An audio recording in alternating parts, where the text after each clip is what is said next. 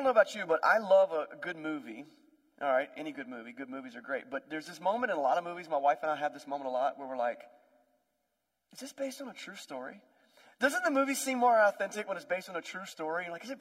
And you want to Google it real quick, but I'm like, I'm not going to. I want to see the whole movie first. I don't want to spoil it. I love a movie based on a true story. Last week, I watched a movie on Netflix called Operation Mincemeat. Has anybody seen that? It's a World War II spy movie. I won't give anything away. It's incredible, based on a true story. And the whole time, I'm like, I think this is true. I think I won't spoil it for you. It is true, but I won't spoil the story. It was amazing. And the whole time you're watching it, you're just like, did that really happen? Wow. Then you get to go do the research. It's a good movie. It's a good story. But when you find out it's based on real life events from real life people, it just kind of changes it a little bit, doesn't it? One of my favorite, made from a real life story is the movie Remember the Titans. Anybody with me on that? I love that movie. One of my all-time favorite movies. Denzel Washington plays Coach Herman Boone, and it's about the integration of public schools and these black athletes and white athletes that had to figure out how to do this. They saved the city. It's a big deal. It's a really big story, and the fact that it's based on a true story helps me know that I'm going back in time. And I'm connecting with a people group and a culture that I never got to experience because of my age. And here's the thing about those, based on a true story movies. There's always the little present at the end, in the post-credits or during the credits. Do you know what I mean? There's the little slideshow that starts to play. And you might see the real Coach Herman Boone. It was Denzel Washington, but now it's like, this is the real guy. And it gives you a little paragraph that tells you what he did later. He went on to do this, and he went on to do that, and this happened. And that's a really good payoff, because you're like, these are real people. Or there's this one athlete who was in a car accident, and then some things happened, but man, he went on to be a Paralympic athlete, and he did all kinds of good things. And when you see that part of the story after the story, it really clicks into your mind like, this is real life. These were real people. When I get into the Bible, a lot of times I will, I'm so familiar with the stories. I grew up in church. I grew up hearing about Moses and Abraham and David and the Apostle Peter and all these people. And it's easy for me, I don't know if it's easy for you, to kind of get stuck in a mode where I don't think of them as real people. Did that ever happen to you? I mean, you're like, instinctively or intellectually, I know that they're real people. But it's like, no, but they're also just stories. But what I love about our Bible, what I love about the story of God throughout history is that archaeology and other historical reports and geography and stuff actually map up and let you see like this really was based on a true story. And just like the stories that we see on TV that are based on true stories, the stories in the Bible, we only dive into like a quick moment of their life. Just a few moments. I mean, most stories of most people in the Bible, you get like this much of their life. You don't get their childhood. You don't get what happens after. You just get this one moment.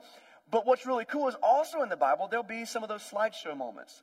Like you might not know exactly what happened to them for the rest of their life, but you might see what their children did, or generations later what they did, or the impact of what they did in this time, how that affected people at another time. And so there is this like real life connection. The slideshow effect is kind of what I'm calling it. Today, we are in the final week, week 5 of this teaching series we've been calling Trailblazers. Trailblazers is the study of the life of Peter. And we started all the way back at the beginning, the first time we meet Peter. And we're near the end of his life as it's told in the Bible today. Peter, what we learned about him is, man, when we first met him, he was just getting to understand who is Jesus. Like, do I even believe this stuff? And Jesus calls him and says, I want to make you a fisher of men. He's a fisher of men. And Jesus kind of plays on words. I want you to find people and lead them closer to God. And throughout the story, we see this amazing character development of Peter.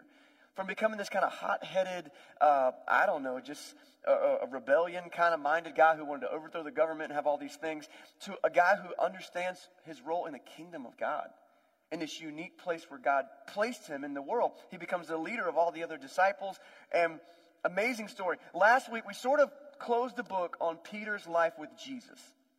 Like Jesus this side of heaven. Jesus has just resurrected from the grave. We talked about that some last week. He hasn't quite gone back up into heaven yet, his ascension. But we do meet him with Peter on a beach. There's a breakfast. There's fish. Do you remember the story if you were here? If you didn't, you can go check it out on our YouTube page or Facebook or our podcast. But you kind of close the story on Peter in the Gospels. But the cool thing is, there's some slideshow effect that happens later on for Peter. You get to see some things that happened after his time with Jesus. And did it really take? And did the things Jesus taught him, did he really do those things? And did the things come to fruition? And so what I want to do today, just as we wrap up this story, kind of put a bow on Peter's life, is I want to kind of skip a rock through the rest of Peter's life. I want to see, what did he do after the story? In fact, the three stories we are going to look at today could probably be like three more sequel movies to Peter's life. By the way, if you're wondering, I think that if there was going to be an actor to play the Apostle Peter, I think it would be Robert Downey Jr. That would probably be my choice. I don't know who you would choose, but I feel like he would be perfect. Just like, I am Iron Man. I am Peter.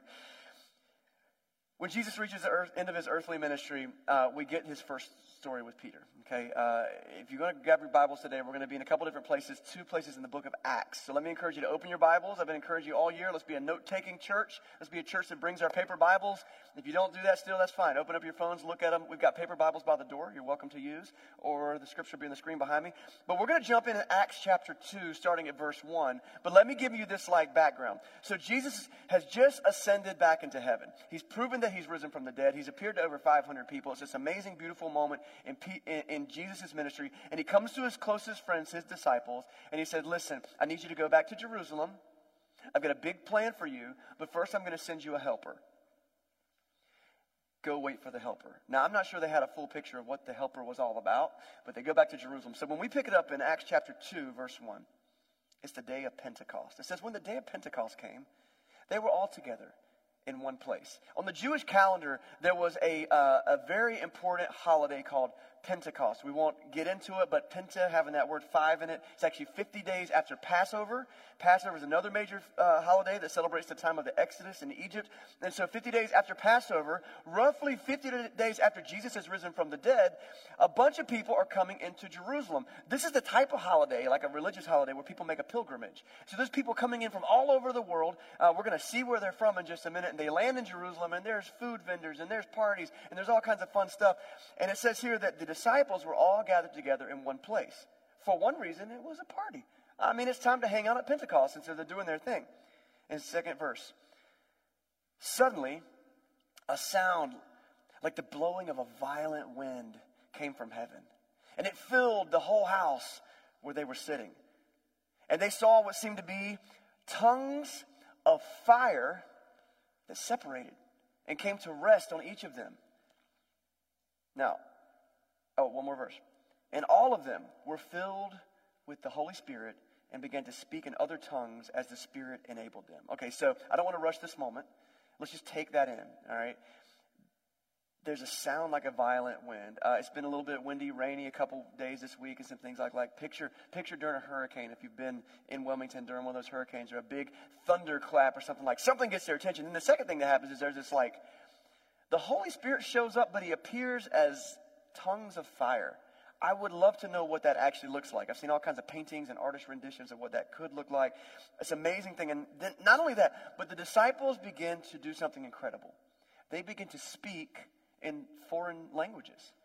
So I don't want you to picture some kind of a gibberish. I don't want you to picture some kind of prayer language they're getting into. They begin to speak, and we're going to find out later on in the passage that there are some specific languages that they're teaching in or talking in. Look at verse 5. Now they were staying in Jerusalem, God-fearing Jews from every nation under heaven. Remember, people had come in from out of town. And when they heard this sound, a crowd came together in bewilderment because each one heard their own language being spoken. Wouldn't that be a comfort if you're a long way from home, you've just traveled somewhere, and you're an English speaker, and you're in a place where no one else is speaking English, and all of a sudden you're like, hey, I recognize that, right? That's kind of this cool moment that's happening. We're going to skip on ahead to verse 13. Now, some, however, made fun of them and said, they've had too much wine. I mean, how much do you explain spontaneous fluidity of a foreign language? Is alcohol. But okay, here's our guy Peter, verse 14. Then Peter stood up with the 11. He raised his voice. He addressed the crowd. So this is his first slideshow moment, the movie after the movie, the extra information. He says, fellow Jews, and all of you who live in Jerusalem, let me explain this to you. Listen carefully to what I say. These people are not drunk, as you suppose. It's only 9 a.m. No, this is what was spoken by the prophet Joel.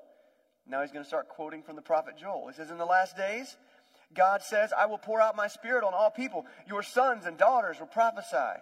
Your young men will see visions. Your old men will dream dreams. Even on my servants, both men and women, I will pour out my spirit in those days. they will prophesy. That word prophesy has got a lot of nuance and a lot of meanings, but just understand it as they will preach. They will begin to share the truth of God. That's exactly what's happening in this moment. He says, this isn't crazy people talking, and they're not drunk, and it's not just a sideshow from a circus. No, it was prophesied by the prophet Joel. And then he quotes the prophet Joel, and a lot of people in the audience would have been like, oh yeah, I'm familiar with that. You're probably not super familiar with Joel, but to a first century Jew, they would have been more familiar with the prophets. Joel wrote about this event hundreds of years before it happened. And so Peter quotes him. That's Joel 2, 28 through 32, if you want to take a note and read that later. And he says, listen, what you are seeing right now is this pouring out of God's Holy Spirit. So we skip to verse 22. He's going to clarify more what he's saying. He says, fellow Israelites, listen to this. Jesus of Nazareth. You heard of that guy? He wants to point out to them, this is God Jesus. Now, 50 days ago, Jesus had been paraded through the streets.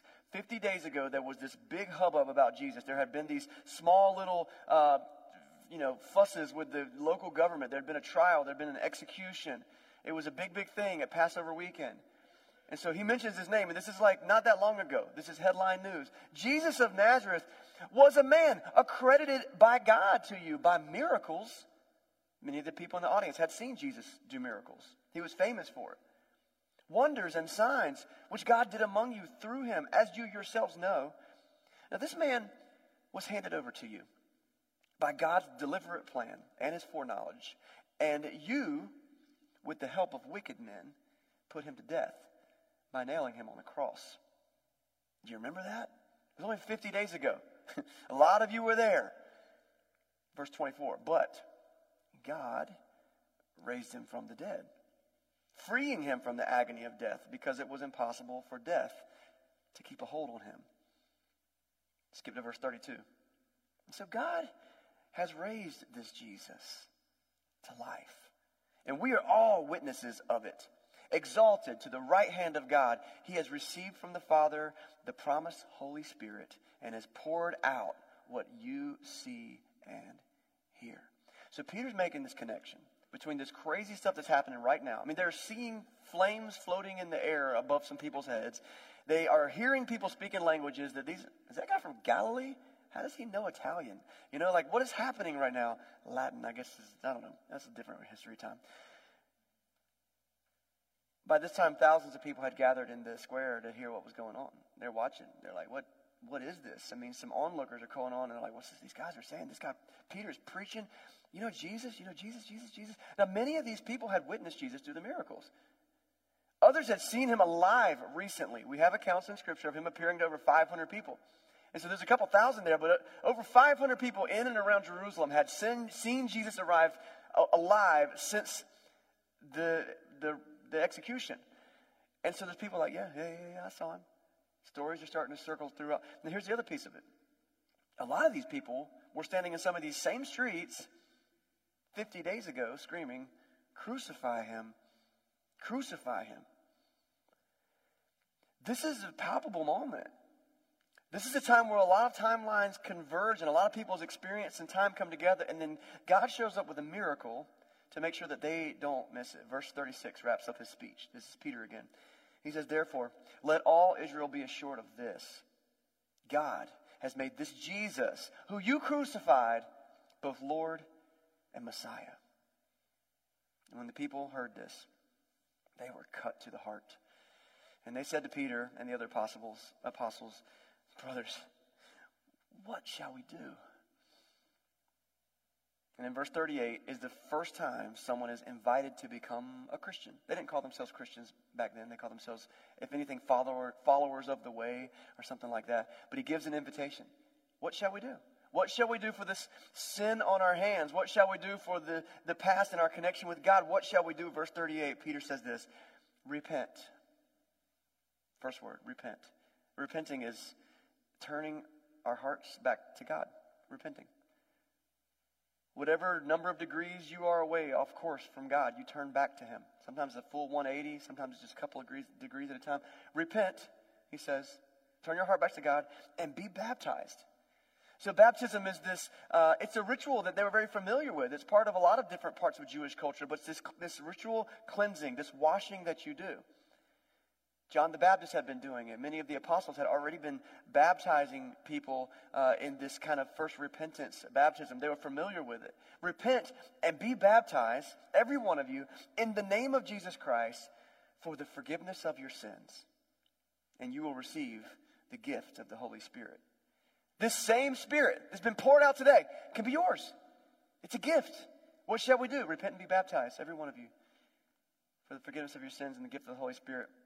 He says, this promise is for you and for your children and for all who are far off. That's me and you. And for all the Lord will call. And with many other words, he warned them and he pleaded with them. Save yourself from this corrupt generation. Check this out. And those who accepted his message were baptized, and about 3,000 were added to the number that day. That's a good day at church. 3,000 people are like, I'm in. I'm all in. And I want you to picture this scene. 3,000 people get baptized. I've been at a summer camp or something where like 5 or 10 kids get baptized or something, and it's pretty exciting.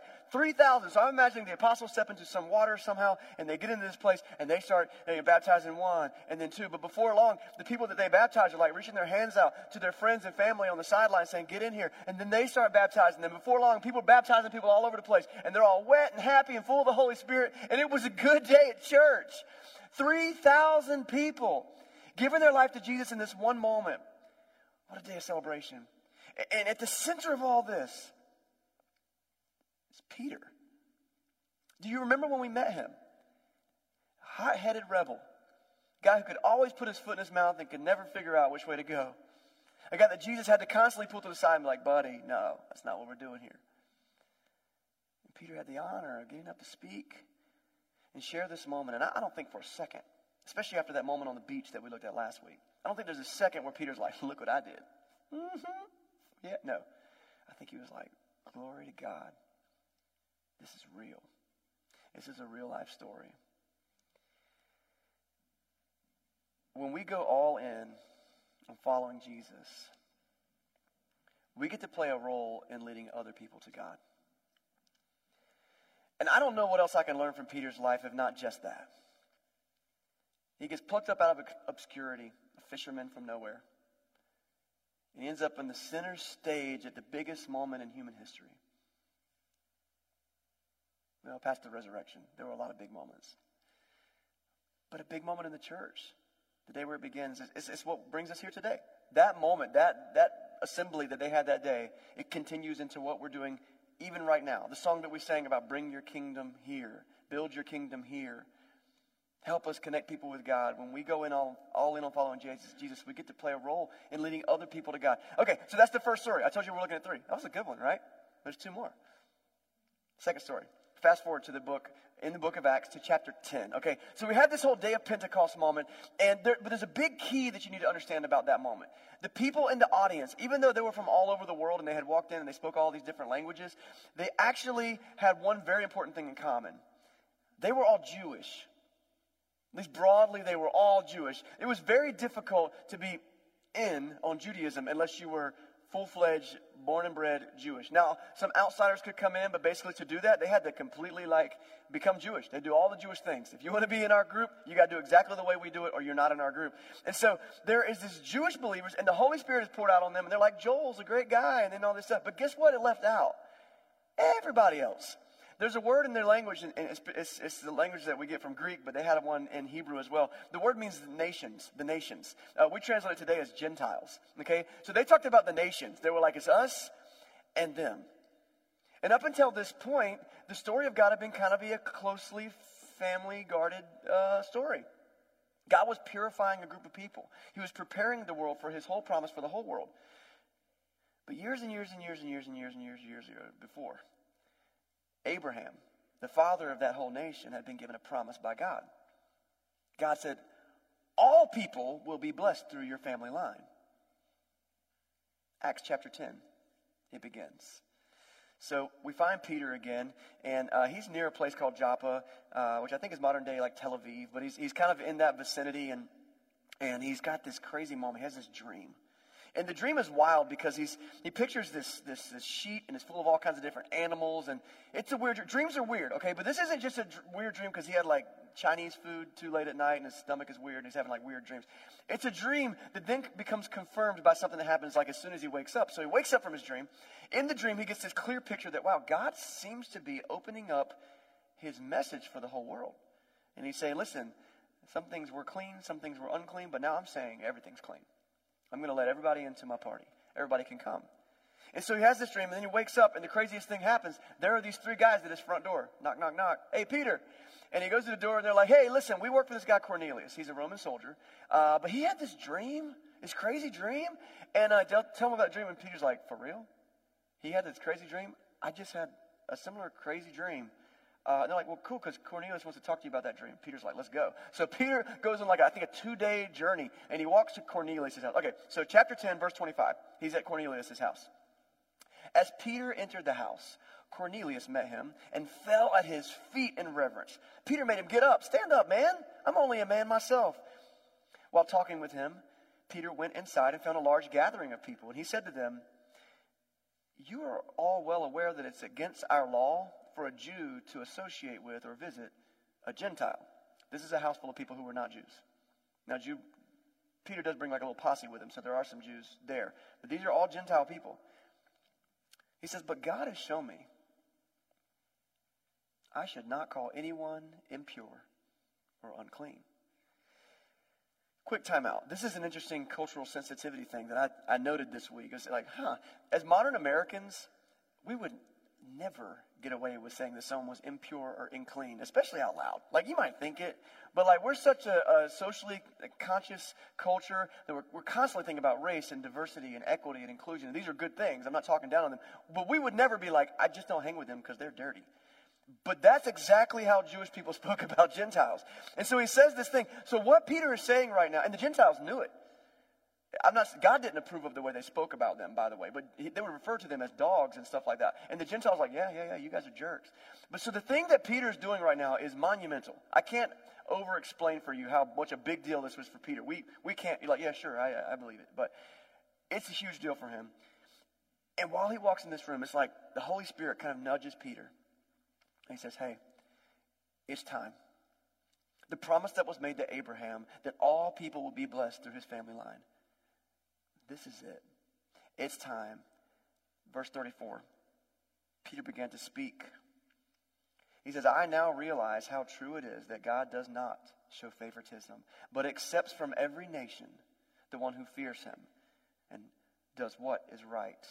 And then for 6 more verses, he goes on and talks about the story. And he talks about Jesus, and he goes on. But in verse 44, while Peter was still speaking these words, the Holy Spirit came on all who heard the message.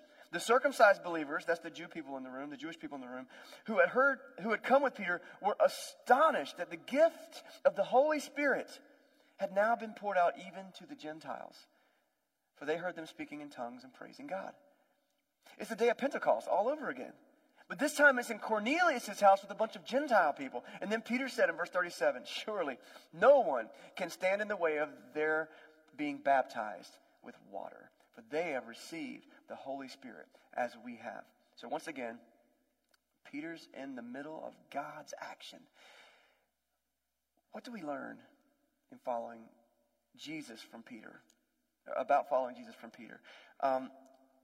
It's incredible to me that, like, it's rare that someone in here might be part of, like, a monumental, world-changing event. Like, you might have been somewhere. Some of you, I've met people who were on the ground at 9/11 or who've been involved in some major It's rare to be involved in one of those things. Peter, he got to meet Jesus in a fishing boat when he was just a fisherman. Like, that's one for him. It's like, sweet, I met Jesus. That's incredible. Not only that, he gets to follow Jesus for like 3.5 years. He sees all these miracles. He sees people raised from the dead. He sees miracles of people being fed with food. Peter has hit gold, okay? He has seen more than one life-changing monumental event. Then he gets to witness the resurrection. Boom! Jesus shows up. Hey, I'm here. What? Wow. That wasn't enough from God for Peter. He gets to be present on the day of Pentecost. But not only that, he gets to be the guy that gives the sermon. And now he's standing in Cornelius' house. In what may be the biggest moment of the story, when finally God's promise opens up to the whole world. I don't know if you get excited about this, but you should. Because most of us in this room were probably not raised Jewish. Most of us are not from a lineage that comes from that original Abraham lineage. I know DNA and me or whatever you're going to do online is going to get you some cool background. But the fact that you and I can stand here, whether you're from European or African descent or somewhere else, and know that God's Holy Spirit is available to you, it happens right here in Cornelius' house. This is another thing I believe I learned from Peter about following Jesus. Look at this line.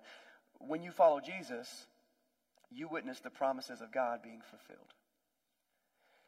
And it's not always going to look like Peter, who gets to see the resurrection right away and gets to see miracles all the time and gets to be there at Pentecost in Cornelius' house.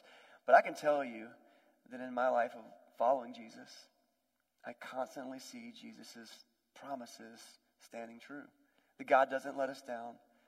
That God provides. Following Jesus makes a difference. And we learn that from Peter. Third story. This is much shorter. Peter never gives up. That's like the last kind of big hurrah we see from Peter. I mean, he kind of pops up in some stories, but he never gives up. He continues. Church history has all kinds of other stories about the Apostle Peter, even down to his eventual death.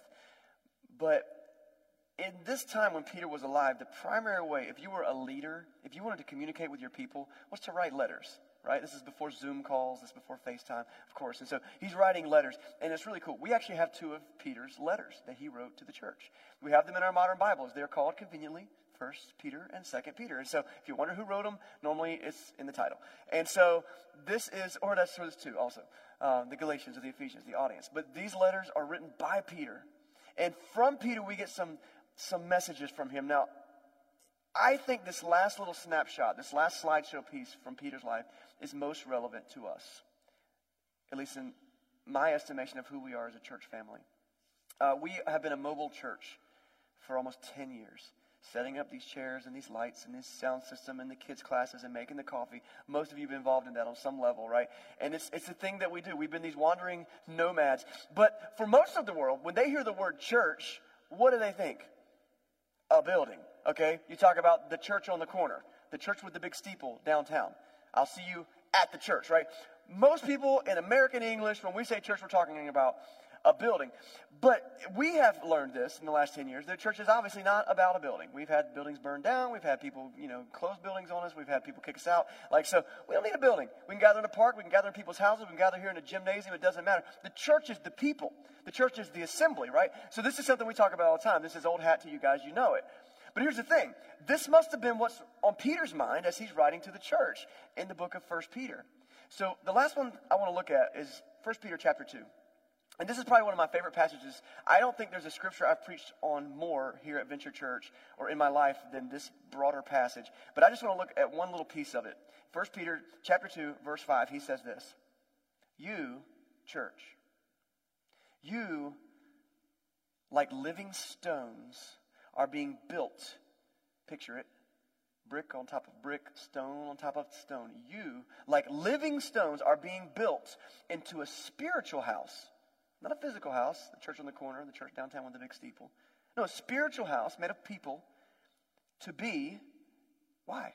Why does God build us? Why does God build community? Why are we having a men's cookout and a ladies' night out and small groups and all? Why?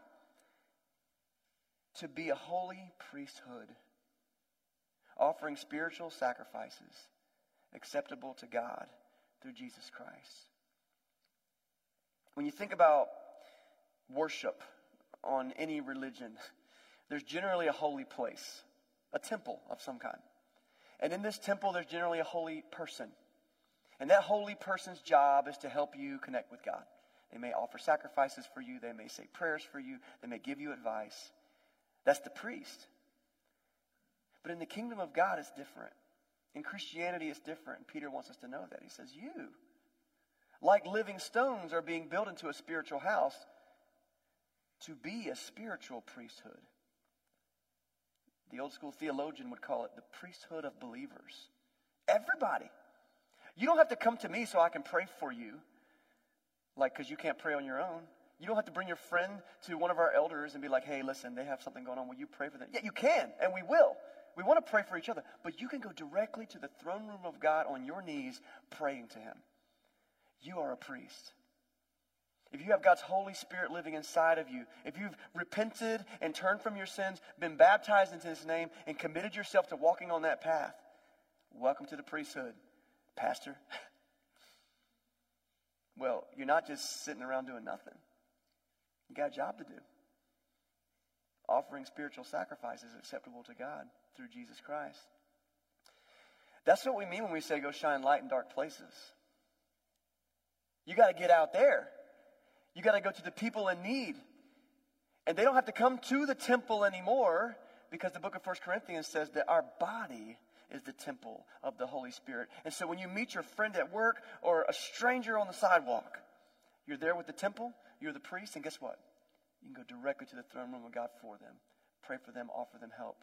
Step in however you can and invite them back to the church, the people. Do you have him? The Holy Spirit? He comes down at Pentecost. He comes into Cornelius' house. And we're told that when we accept Jesus and we are baptized, he comes into our life. But my question is, do you have him? Sometimes it can be hard to discern. Like, I don't know. I was baptizing a kid one time. His name was Ashante. I love Ashante. Really, he was taller than me. And we were in a plastic baptism. And I went to baptize him. And look, I've baptized a lot of people. I accidentally hit this kid's head on the side of the thing. Donk. He said, boom, and it goes boom, and he went into the water, right? And I picked him back up, and he said, whoo, I felt it. I felt the Holy Spirit. I was like, that's right. That's right. He comes in. Sometimes it takes a little bit more for some people. Oh, my goodness. But guys, I know that most of you in this room are following Jesus, that you've been baptized in his name, that the Holy Spirit has come to move into your life. But like, so what? What are you doing with that? Are you taking that into the world? Are you making a difference in people's lives? Are you making a difference in your family? Are you just living like the filth of the rest of the world? Does it alter and change what we input into our minds, into our ears? Does it alter and change what just exports from our hands and our feet? Or we're just in a club. I like to come to church. It makes me feel good on Sunday. Yeah. Put a little money in the offering plate, get a tax write-off, feel real good about it. That way when I die or get married, someone can be in charge. No, you get a direct connection with the living God. And when you follow Jesus, you get to see other people be helped, and you get to see his promises come true. How do we follow Jesus like Peter? I love that even after the Gentiles come into Peter's life, he's a bonehead one time, and he's kind of a little bit racist accidentally. It happens. I mean, it does. And he didn't mean to, and Paul comes in and reprimands him. He's like, look, dude, the Gentiles are part of the club now. And there's this whole thing. I love that about Peter, not that he made a mistake, but that because he was able to make a mistake and God still used him. What do we learn about following Jesus from Peter's life? It's like, just be you and let God be in you. And God will use you. Guys, we are the church. Last week, I was able to go visit my granddad, Homer Steins. Homer and Peggy Steins are my grandparents. They sometimes watch our sermons, so what's up, guys? I love you if you see this. But I got to sit with them, and they're amazing. They are rock stars. They helped plant several churches, including my home church. Homer was involved in founding an organization that's now called the Church Planters of Eastern North Carolina. We support them as a church. They plant churches like Restore Church, Canvas Church, Movement Church, Two Rivers Church. You might have heard some of these churches. Aaron Collins just went to a church that they planted years ago. He was involved in starting that organization at the very beginning. And he's 89 years old. And he is still preaching every single Sunday. When I'm 89, I'm sorry, Papa, but I just want to be taking a break, okay? My man is still doing it. The thing is, though, he is deaf as all get out. I can say that because you can't hear me right now. And so we're in there sitting, and I have to yell really loud to talk to him. And a couple times he doesn't pick up what I'm saying. My grandma here's fine, and he's like, "It's okay. She'll fill me in later." It's great. So I'm talking to him. It's a sweet moment. And the guy has been a faithful kingdom worker. He's been a preacher his whole life, and he's recognizing that he's getting to the end of his race. And we had a really sweet moment. He said, Chris, while you're here, I want to tell you something. I want to tell all my grandkids this. He said, I was reading the book of Joshua recently. He said, near the end there, after Joshua's done all he can do to help lead the nation of Israel into the promised land, he's standing there, he's looking over, he can see the promised land. And he says, my time on this earth has come short, and I need you to know something, family. There's two things I've learned. Number one, God's promises have never failed me.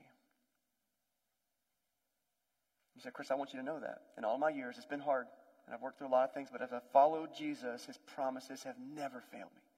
Don't forget that. He said, but the second thing that Joshua says is this. His warnings have never failed either. He said, Chris, I love you, and I got to tell you, his warnings never fail. Take heed to them. Listen to what the Lord is saying. And I recognize, because I'm smart enough to see, that this is a special moment between me and my grandfather. And so I screamed at him, thank you, Papa! He said, huh? No, that's actually true. I did yell at him.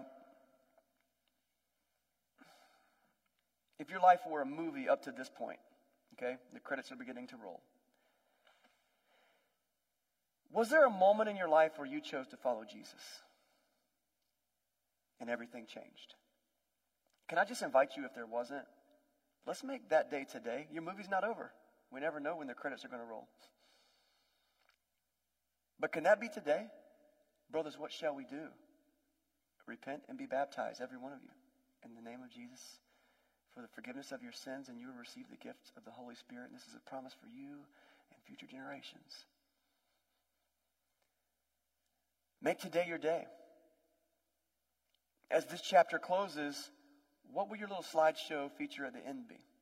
Where do you go from here? Like, I hope that one day, when you get to have that moment with your grandkids, you can tell lots and lots of stories about how you saw people's lives change and about how you saw the promises of God come true. But it always begins right here, right now. You have that moment, you have that opportunity. Will you be a trailblazer? Let's pray.